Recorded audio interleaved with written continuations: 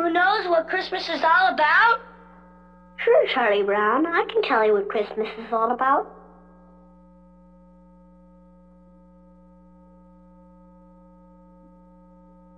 Lights, please. And there were in the same country shepherds, abiding in the field, keeping watch over their flock by night. And lo, the angel of the Lord came upon them. And the glory of the Lord shone round about them. And they were sore afraid. And the angel said unto them, Fear not.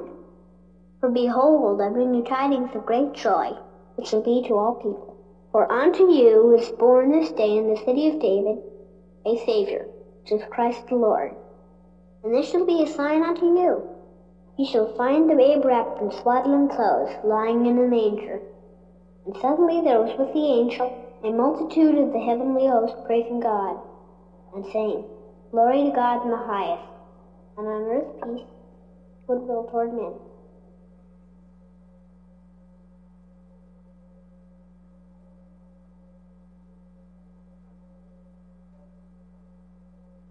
That's what Christmas is all about, Charlie Brown. Yes, that's all right. You can clap for Charlie Brown. So that's what Christmas is all about.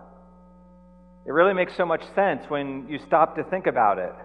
But it's so contrary to the focus of so many of our Christmas celebrations and traditions, isn't it?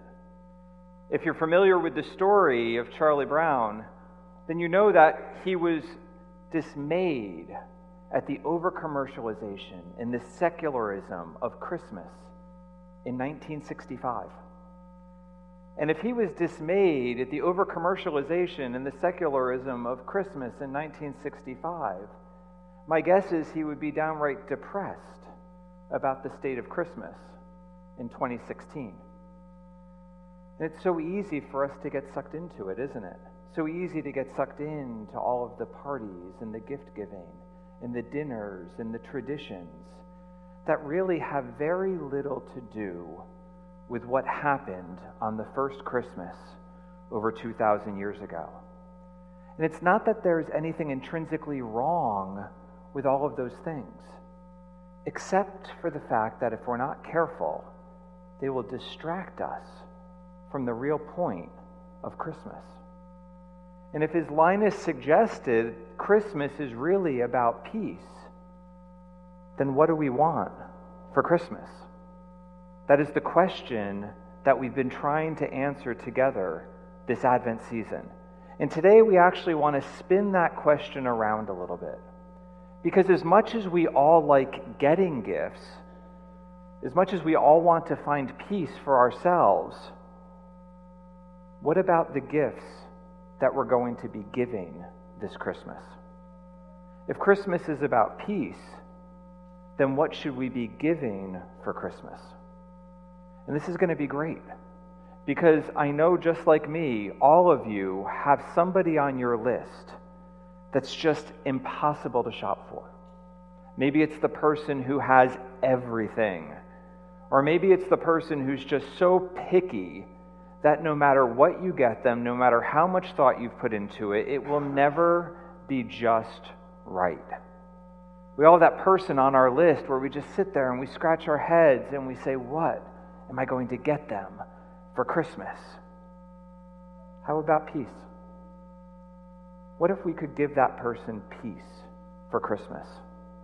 Wouldn't that be amazing? It would probably be the best gift we could ever give them.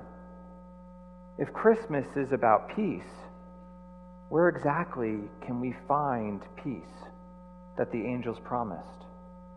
And how can we give others that peace this Christmas? Because who doesn't want peace? We all want peace. We want peace in our personal lives. We want peace in our families. We want peace in our communities. We want peace in our country. And we want peace in our world. Peace, in fact, is one of the most dominant themes in the entire Bible. It is referenced specifically over 400 times, and it's referenced indirectly another few hundred times. And we all have this deep-seated desire for peace in our lives because we were created for peace. But even though we were created for peace, and even though peace is a dominant theme of the Bible, peace is elusive. It eludes us personally, and it eludes us collectively in almost every sphere of our lives. And so this Advent season, we've been on this quest together to find peace. And as we discovered a few weeks ago, in the beginning, there was peace. The story from the first 3 chapters of the book of Genesis tells us that in the beginning, there was completeness, there was wholeness, or there was what was called shalom within the Trinity of the Godhead, Father, Son, and Holy Spirit, living in completeness and wholeness. And out of their completeness and wholeness, they created the perfect environment so that we could live in completeness and wholeness. They created the perfect environment so that we could have peace. God created the perfect environment for us for peace, and He created the framework for us so that we could maintain peace. He gave us order, and He gave us diversity, and He gave us rhythms, and He gave us relationships, and He gave us responsibility. But then Adam and Eve, they questioned God's plan for peace. They distorted God's plan for peace. They denied God's plan for peace, and they ultimately disobeyed God's plan for peace. And when they did that, they brought sin into the world. And when they brought sin into the world, they destroyed the peace. Because that is what sin does. Sin destroys peace. And ever since that time, man has been on a quest to restore peace. But here's the problem. Man can't restore peace. Man can't fix what man broke. The only person who can restore peace is the person who created it in the first place. And so as soon as sin enters the world, God begins to enact His own plan to restore the peace. And God's plan was Himself. Or more specifically, God's plan was His Son. In John chapter 1, we read, "In the beginning was the Word, and the Word was with God, and the Word was God. He was with God in the beginning. Through Him all things were made. Without Him nothing was made that has been made. In Him was life, and that life was the light of all mankind. The light shines into the darkness, and the darkness has not overcome it. The Word became flesh and made His dwelling among us. We have seen His glory, the glory of the one and only Son, who came from the Father, full of grace and truth." The birth, the life, the death, and the resurrection of Christ have made peace a possibility again for those who will put their faith in Him and for those who will follow the model that Christ set out for us. When we put our faith in Christ, then we have peace restored in our hearts and in our minds. But it doesn't end there, because it's great to get gifts. But Christmas isn't about receiving. Christmas is fundamentally a story about giving. The birth, life, death, and resurrection of Christ are collectively the pivot point on which all history balances itself. The God of peace sent the Prince of Peace to begin the process of restoring peace.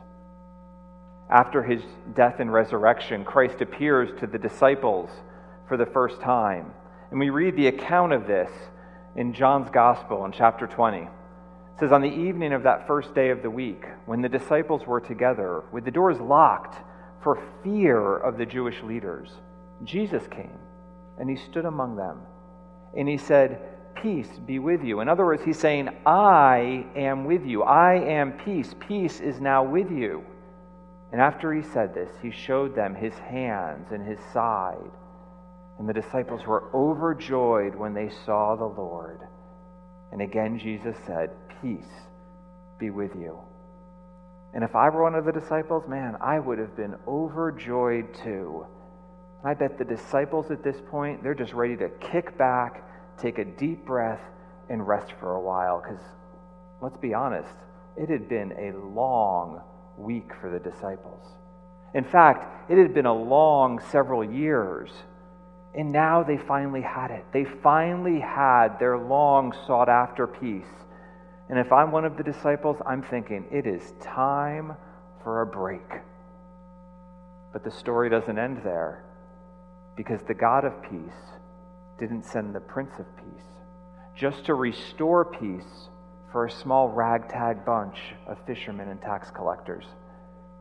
What was the promise the angels made to the shepherds?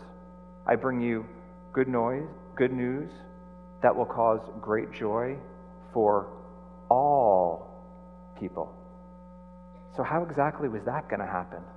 Because up to this point, Christ had restored peace for at most a couple hundred people. What now?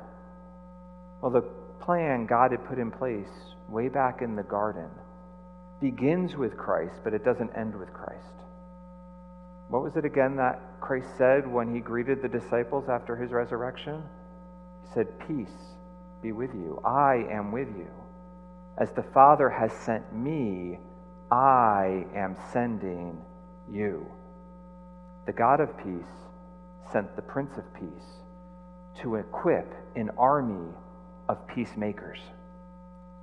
Christ had foreshadowed this part of the plan way back at the very beginning of his ministry. In fact, at the beginning of his very first recorded sermon, he says this: "Blessed are the poor in spirit, for theirs is the kingdom of heaven.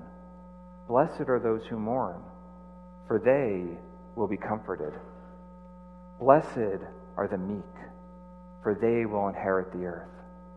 Blessed are those who hunger and thirst for righteousness, for they will be filled. Blessed are the merciful, for they will be shown mercy. Blessed are the pure in heart, for they will see God.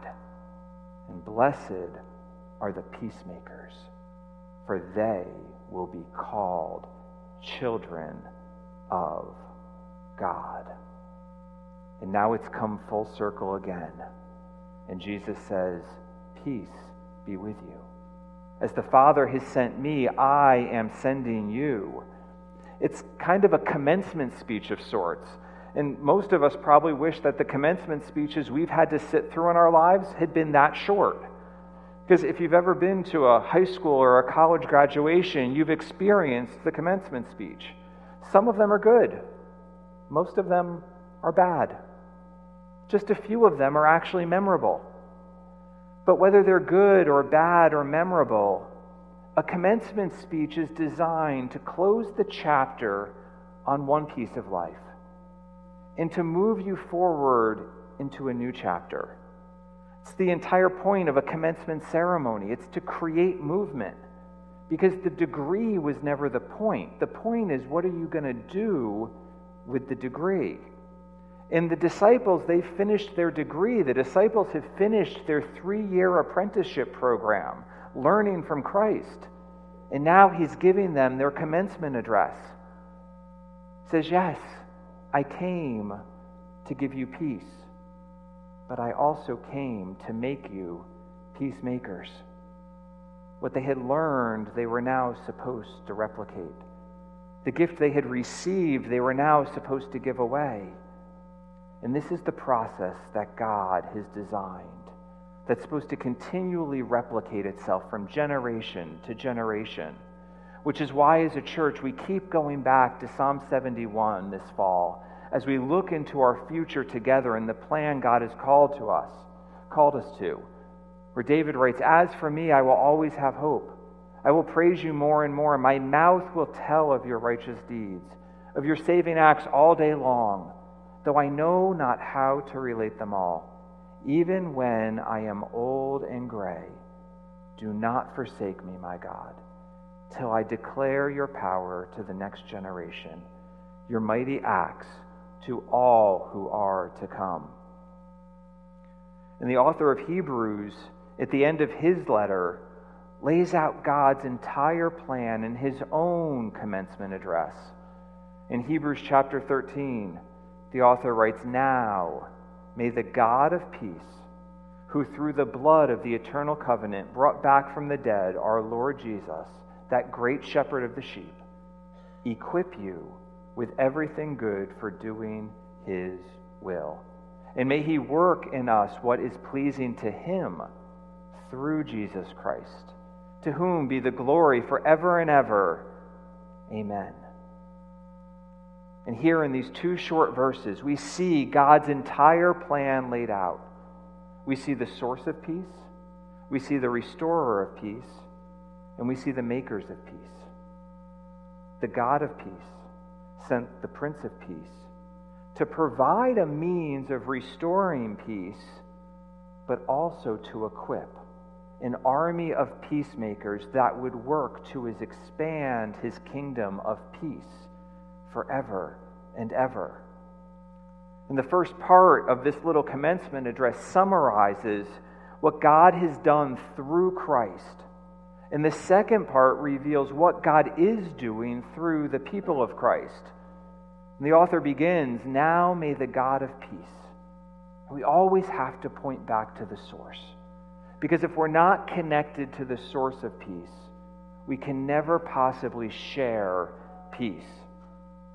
He says, "Now may the God of peace, who through the blood of the eternal covenant brought back from the dead our Lord Jesus, that great shepherd of the sheep."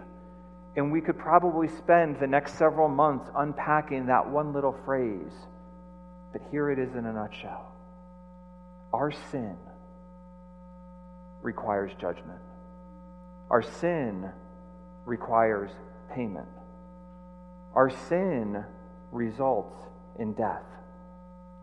And Christ paid the penalty of our sin. That was the promise in the garden when God said, "I will crush the serpent's head." This was the plan that he began, the plan that unfolded for thousands of years, pointing towards Advent and pointing ultimately towards the cross.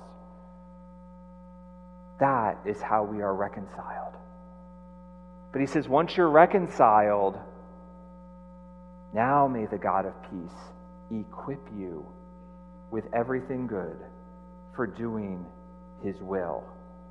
May the God of peace equip you. And the Greek word has so much more meaning to it than our English word for equip.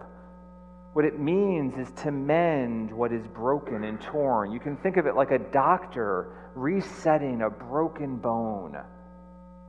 It means to put right everything that is amiss. It means to restore what is perfect. What the author is saying when he says, "Now may the God of peace equip you," he's saying, may the God of peace restore the completeness and the wholeness in your life. May the God of peace restore the order in the diversity and the rhythms and the relationships and the responsibilities that have been broken by sin. May the God of peace restore peace and shalom in your life through Christ so that you can do his will. And what was his will?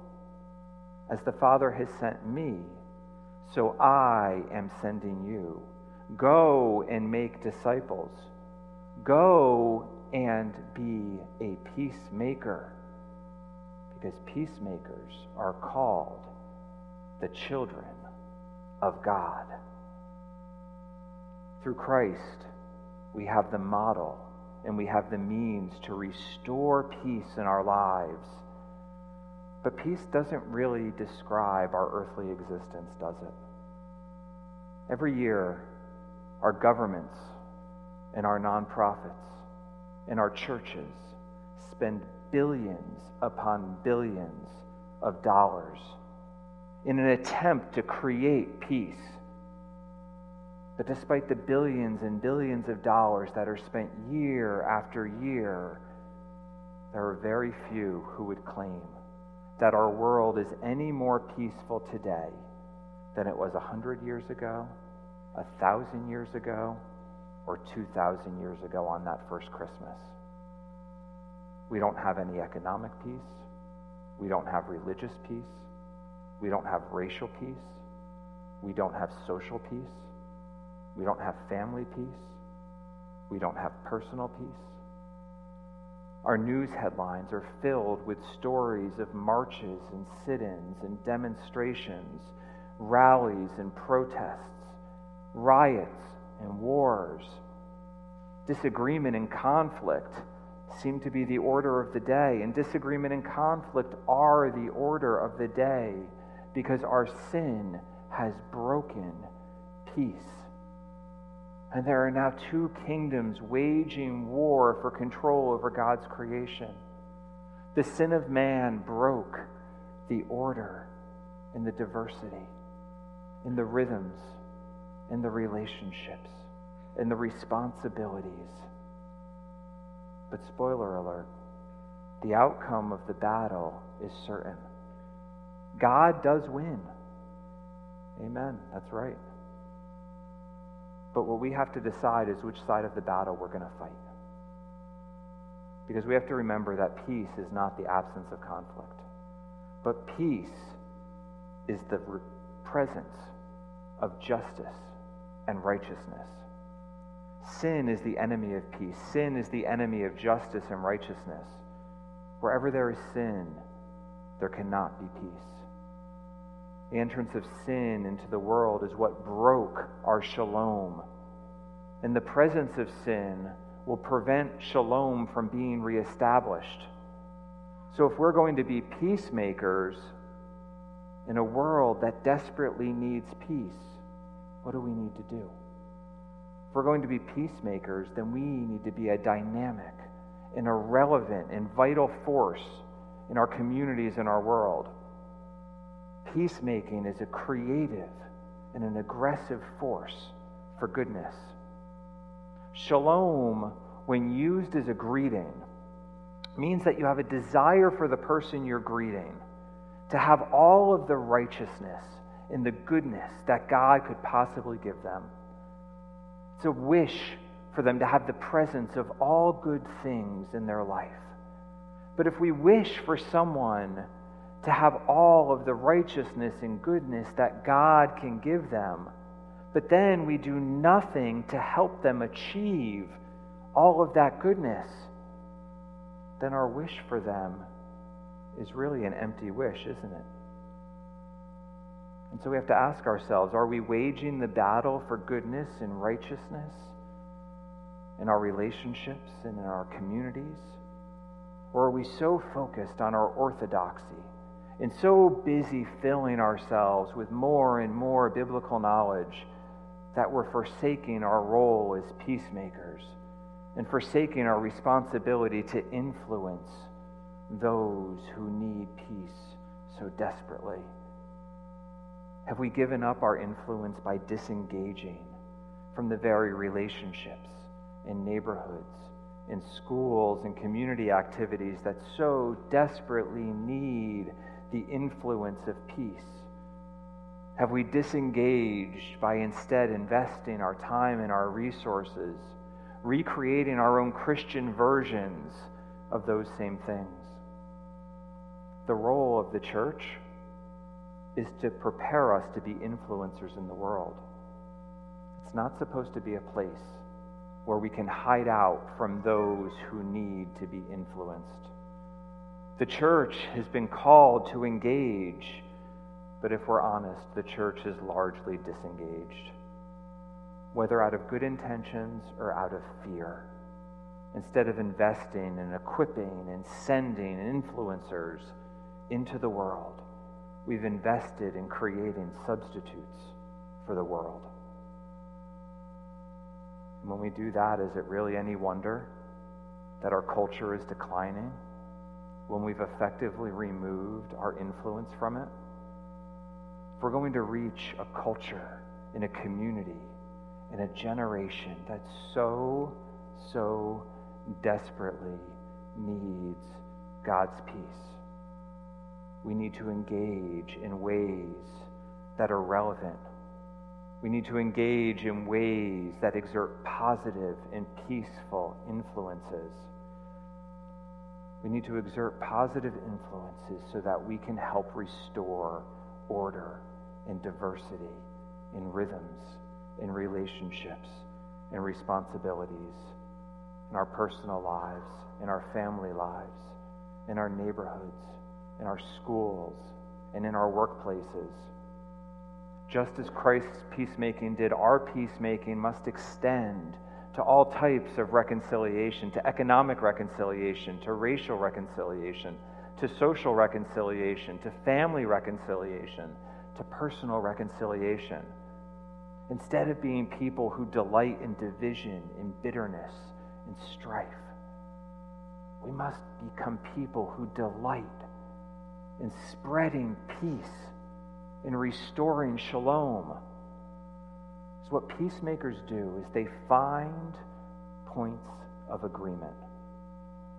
We never want to compromise God's truth, but there is hardly anyone in this world who is so ungodly, immoral, rebellious, pagan, or ungodly that we can't find some point of agreement in connection with them to build a relationship on in order to bring them peace.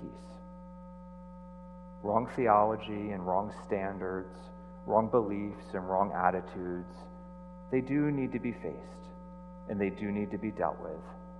But those are not typically the best places to start the process of witnessing. If we want to be peacemakers, then we need to learn how to contend without being contentious. We need to learn to disagree without being disagreeable. We need to learn to confront without being abusive. And we must start with love. We must speak the truth in love. Christ came in grace and truth.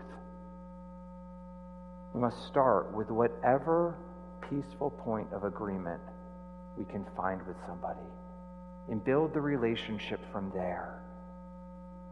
We need to always give people the benefit of the doubt, and we need to be patient with their blindness and their stubbornness, just like we need to be people to be patient with our blindness and our stubbornness.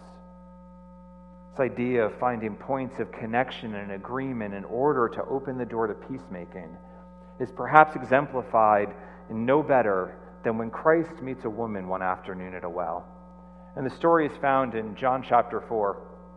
Christ and his disciples are traveling from Jerusalem, which is in the south of Israel, to Galilee, which is in the north of Israel. In between Jerusalem and Galilee is Samaria.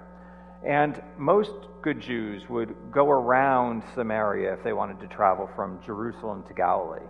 Because the Samaritans were sort of a mixed breed kind of people that the Jews really looked down upon. They had a long history of strife between themselves. And so the Jews didn't want to be influenced by the Samaritans. The Jews didn't want to be, they were fearful of the Samaritans. It's kind of like going through a bad neighborhood in the city. You just kind of steer clear of it, even if it's going to take you a little longer. So that's what most Jews would do. But Jesus and his disciples, as they're going from Jerusalem to Galilee, they decide to take the shortcut, and they go right through Samaria. And as they're traveling one afternoon, they decide to stop for lunch. This little town called Sychar. And they stop for lunch, and the disciples go into town to buy some food. And as they go into town, Jesus decides to take a break by the well on the outskirts of town. And as Jesus is sitting by the well taking a rest, a woman shows up. What you have to recognize is you didn't go to the well at lunchtime unless you were either an outcast or you were trying to hide something. And this woman was doing both.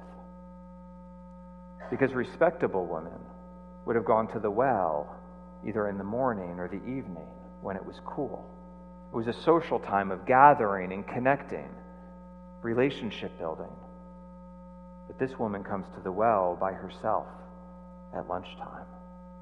There she is, and there Jesus is. And if you understand the social norms at the time, you would say, awkward. Because by being together at the well, they're breaking at least half a dozen social norms. In fact, if anyone had actually observed them together, there would have been problems. Right? It would have actually been scandalous for Christ to be seen talking with this woman at the well in the middle of the day. But Christ doesn't run away from the encounter. As he sees the woman coming, he doesn't leave. Instead, he stays and he engages her, because Christ is on a peacemaking mission. And Christ treats her with love and compassion, but he also doesn't hesitate to confront her brokenness. He finds a connecting point with her in something as simple as a glass of water. And then he uses that connecting point to confront her brokenness. He confronts the brokenness of her relationships with the men in her life. He confronts the brokenness of her relationship with God through her false and wrong understandings of worship. Christ brings peace to her life. And what happens? She becomes a peacemaker. The social outcast becomes a catalyst for a complete revival in that town. Because that is what happens when God restores peace in our life. He completely transforms us and turns us into peacemakers. Peacemaking is not about appeasement. God's peace never evades issues. The bad news of the gospel must always precede the good news of the gospel, because if we don't understand our brokenness, God's offer of peace will be worthless. God's peace is completely unlike the peace that our world seeks and strives for. God's peace has nothing to do with compromises or negotiated truces or statesmanship. God's peace knows nothing of the idea of peace at any price. God's peace does not gloss over or hide issues. God's peace does not rationalize and excuse. God's peace confronts problems and seeks to solve problems. But after confronting them and solving them, God's peace seeks to build bridges. It seeks to rebuild relationships between man and God, between man and others, and between man and all of creation.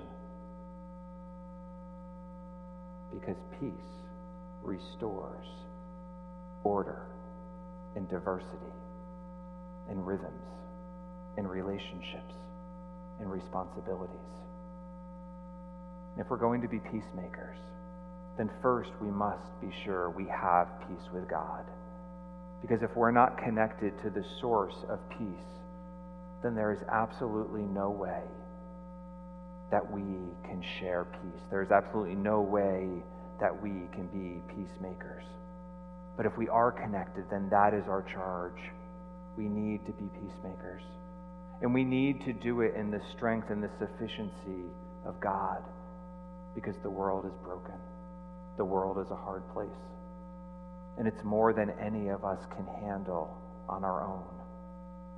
In the beginning, God created an environment of perfect wholeness so that mankind could live in shalom. But we've each broken shalom.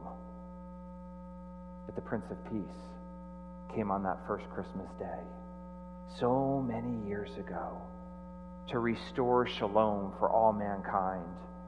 He came to restore shalom for you and for me. And Jesus' offer of shalom is inclusive. He offered it to all men and women. He offered it to Jews and Samaritans and Gentiles. He offered it to outcasts and sinners and tax collectors and the poor. Everyone is welcome into God's shalom community. So the question is, are you part of God's shalom community today? Have you accepted his offer of peace? And if you have, then who are you offering peace to?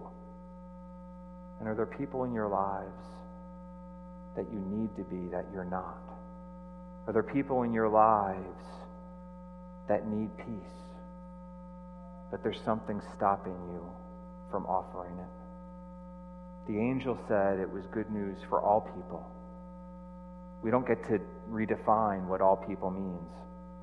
And so as we gather over the next few weeks with family and friends, neighbors and coworkers, who will we intentionally reach out to with peace? Who in our lives has broken order and diversity in rhythms, in relationships, and responsibilities?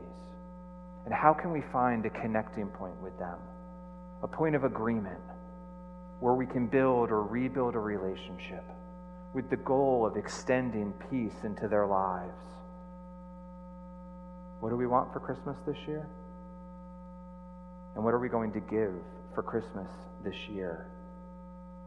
Those are our Advent questions. Only 7 shopping days left. If you want peace this Christmas, we need to think about where we're doing our shopping. Let's pray. Heavenly Father, thank you for the fact that you have pursued us for so many years, that you were willing to send your Son, the Prince of Peace, to be our peacemaker.